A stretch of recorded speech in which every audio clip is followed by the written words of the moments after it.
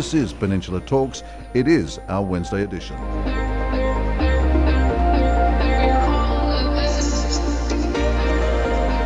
RPPFM, Piers Cunningham, our COVID-19 reporter on the line. Piers Cunningham, all news probably coming out of New South Wales at the moment as we welcome you back to another edition of Peninsula Talks. Piers, how are you travelling? Yeah, good, thanks, Brendan. 97 new cases acquired locally in New South Wales, bringing the total of tests conducted in the 24 hours, 65,000. So lots of tests being done and 785 active cases in that state now, which is a worry. Update for Victoria, one acquired locally in the last 24 hours. I believe that's just an additional family member, so we kind of knew about the origin of that. But we do have that slightly concerning story about those removalists who travelled through the state on their way to Adelaide. And we have a lockdown, of course, in Maribyrnong, which is actually the seat of Bill Shorten, who was quite outspoken recently. He was speaking to an ABC journalist a couple of days ago, and he described it as a pretty poor show. He used a word that I won't use right now, and I think actually was a bit of a surprise to the interviewer, Patricia Cavalis. Bill Shorten was saying that he really does think that it's been very, very botched in terms of our response with the vaccine rollout. We had the pandemic last year and the big second wave in Victoria. Now we're seeing something similar or worse in New South Wales. And basically he's making the point that we would be in a much better situation right now if we started vaccinating earlier and perhaps been more open to getting the Pfizer vaccine into Australia instead of backing the AZ as much as we did. Well, indeed, very, very difficult. And I guess this is the politics of COVID. Looks like the opposition trying to ramp things up a little bit as well. And looks like maybe Bill Shorten something of a spearhead there. Very difficult, though, just thinking about the logistics of trying to get that Pfizer in here. AstraZeneca at the time looked like the deal could be made locally. Didn't need the refrigeration that the Pfizer did as well. Plus the Americans and the Europeans buying as much Pfizer as possible. We were going to be in a hard place all along to try and get those sorts of supplies logistically here, weren't we, Piers? Well, look, perhaps we were. I mean, the situation was far worse in those countries you mentioned, and indeed for most of the Northern Hemisphere, really very, very different story. So if there's prioritisation happening, then of course it's going to go to countries that have got much bigger outbreaks and a lot more of a death toll. 600,000 plus in America dead from COVID. So but also, I guess, blame them. And also the point I'm making, I guess, is they've probably got a bigger purse as well. They've got a lot more money to throw around. They're going to be buying in massive quantities. Although, of course, to their credit, none of these pharmaceuticals are making money off the AstraZenecas and or the other vaccines. They're doing it for nicks or flat. Yeah, I actually am not sure of the answer to that. I know that President Biden, that was a policy that he supported. There was some pushback about the intellectual property that goes with the technology that was used to develop the Pfizer vaccine, because it can be used for other things. For example, treating cancer and dealing with other viruses that have been around for a long time and have been insoluble, can be sort of treated but not cured. The mRNA technology, which is behind the Pfizer vaccine, can be used for those other purposes. And so therefore, I think there is some reluctance to kind of give it up because of the pandemic, although there is political pressure to do so. Well, I must say AstraZeneca is certainly not making any profit off of what it's doing in terms of its vaccine. Notice also that AstraZeneca and Johnson & Johnson now trying to adjust those vaccines to limit the impact of the blood clots, that very, very slim side effect.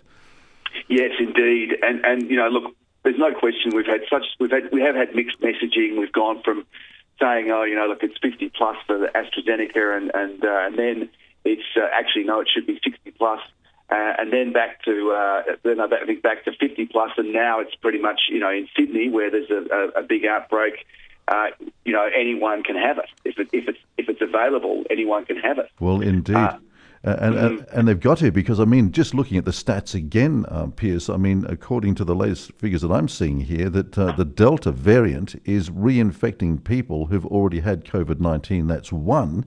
And also the latest figures I'm seeing is that a single dose of either Pfizer and or AstraZeneca provides just 10% protection against the mutation, explaining, I guess, why it is moving so rapidly through the community. So the answer is you've got to get that double jab in and as quickly as possible. Yeah, that's right. And so they're bringing the time difference between the first and second jab for AstraZeneca is being reduced. They're saying, well, look, it does reduce the efficacy. Ideally, you'd wait 3 months or close to 3 months between first and second.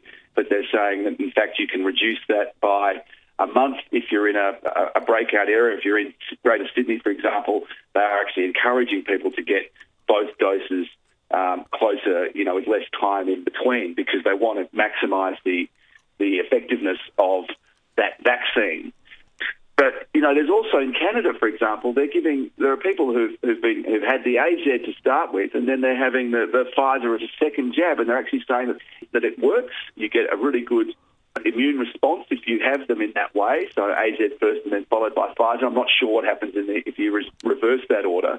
But in Canada, they're prepared to do that because it also frees up some of the first dose of Pfizer for other people. So if Pfizer is kind of considered the better, more effective against newer strains of the virus, then by mixing and matching, you actually got more Pfizer for more people. Yeah, interesting. The Canadians, of course, have been a little bit slow out of the blocks, but it looks like they're beginning to ramp it up a little bit at the moment as well. And just looking at the latest figures coming out of the States as well, Piers, there we were, looking at the United States thinking, wow, Biden's declaration that he was going to have everybody jabbed by July 4th. Now it seems that there's some pushback in the States. The latest figures that I'm seeing here, I'm not sure what you're seeing, is 23,000 new daily cases now, compared to an average 3 weeks ago of 11,300. But compare that 23,000 now, as of this week, to the 240,000 that they had at the top of their crisis in the northern winter. Yeah, that's right. Look.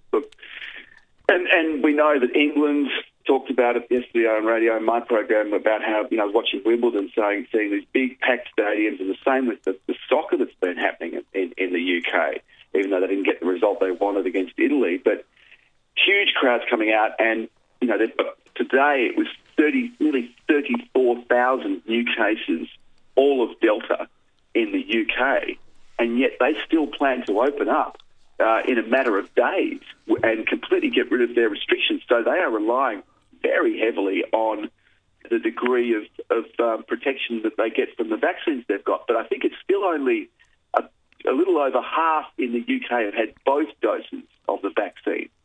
So, they're a long way from herd immunity. It's kind of going to be a very interesting lesson for the rest of the world to see what happens there, and whether they regret opening up on the 17th, I think, which is when they're planning to do it. Well, same in the States as well, of course, because this latest wave is being induced by the Delta variant over there as well as it gets hold in North America. Interesting days and lessons for us all down here in Australia. Of course, down here, the bastion, we're trying to put the bridges up and we're trying to protect ourselves. If New South Wales flared as badly as it did in the last couple of weeks, Piers, what's the odds that something similar could happen here in Victoria before we do get these vaccines rolled out? Yeah, look, that's right. And unfortunately, that's exactly what we've seen in the last couple of days, by people who are allowed to work, and essential workers, removalists, people who are relocating. Those are the sort of movement that's permitted across the border. Well, that's what leads to these leaks, just as we've seen it through the other vulnerable point, which is hotel quarantine. So until you get very wide and large numbers of people vaccinated, it's just going to keep on flaring up. And I think that, just going back a little bit to what Bill Shorten was saying, is this really, this sort of disastrous? I won't use his exact word. Began with S and ended in T. But he was saying, this is a federal government failure to get the rollout right. ScoMo, our Prime Minister, has said that Australians are victims of their own success. And notice the use of the language Australians, meaning all of us, when in fact we actually have been tied to federal government vaccine rollout policies. But I guess what he's saying is, by suppressing the virus so well and thinking we can wait and see how well different vaccines work overseas, we've wound up vulnerable to new variants like the super contagious Delta strain, which seems seems to also present a greater danger to younger people. So it's government complacency to leave us as vulnerable to an endless cycle of costly suppression and then reintroduction from overseas. But I don't think it's just a federal government failure. I think it's also, you'd reckon that after what happened with 109 days of lockdown in Victoria, the Andrews government would have clamoured for accelerated vaccine rollout as well. But again, comes back to my point. Can they get the vaccines that they want and that we need here in Australia? We're up against the big players here. You know, the Europeans and North Americans have grabbed the lot. They've paid big money for it, over the odds, and we're down the back of the queue. That's my point. But we're also, okay, so you're really talking about Pfizer, because the AstraZeneca is being manufactured by Commonwealth Serum Laboratories here in Melbourne. Correct. And they're churning out hundreds of thousands of doses, I think more than are being used. So it does seem to be a kind of a blockage between the supply, the local supply, and actually the arms of the population. I mean, I tried to I had to get us to organise a second jab of AstraZeneca. I had to set up a MyGov account. I then had to link that to the Medicare app, and that was just to prove to be able to get the second jab that I'd had the first. So try getting someone who's in their 80s to do that.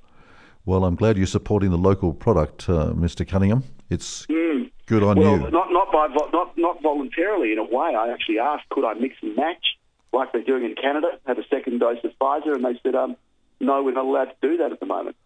Crikey. Yeah, you're breaking the bounds. Piers, appreciate your time and keeping an eye on all things COVID for us here at RPPFM and Peninsula Talks, and hopefully we can book you again next week to give us the very latest update and hopefully some improving news in New South Wales, and we still here in Victoria immune from what's happening around the rest of the world. Well, not immune, but suppressed or encircled or, barricaded. But hopefully one day immune. Thank you very much indeed. Piers Cunningham on the line. Good on you, Piers. Thank you very much indeed. RPPFM across the Mornington Peninsula. This is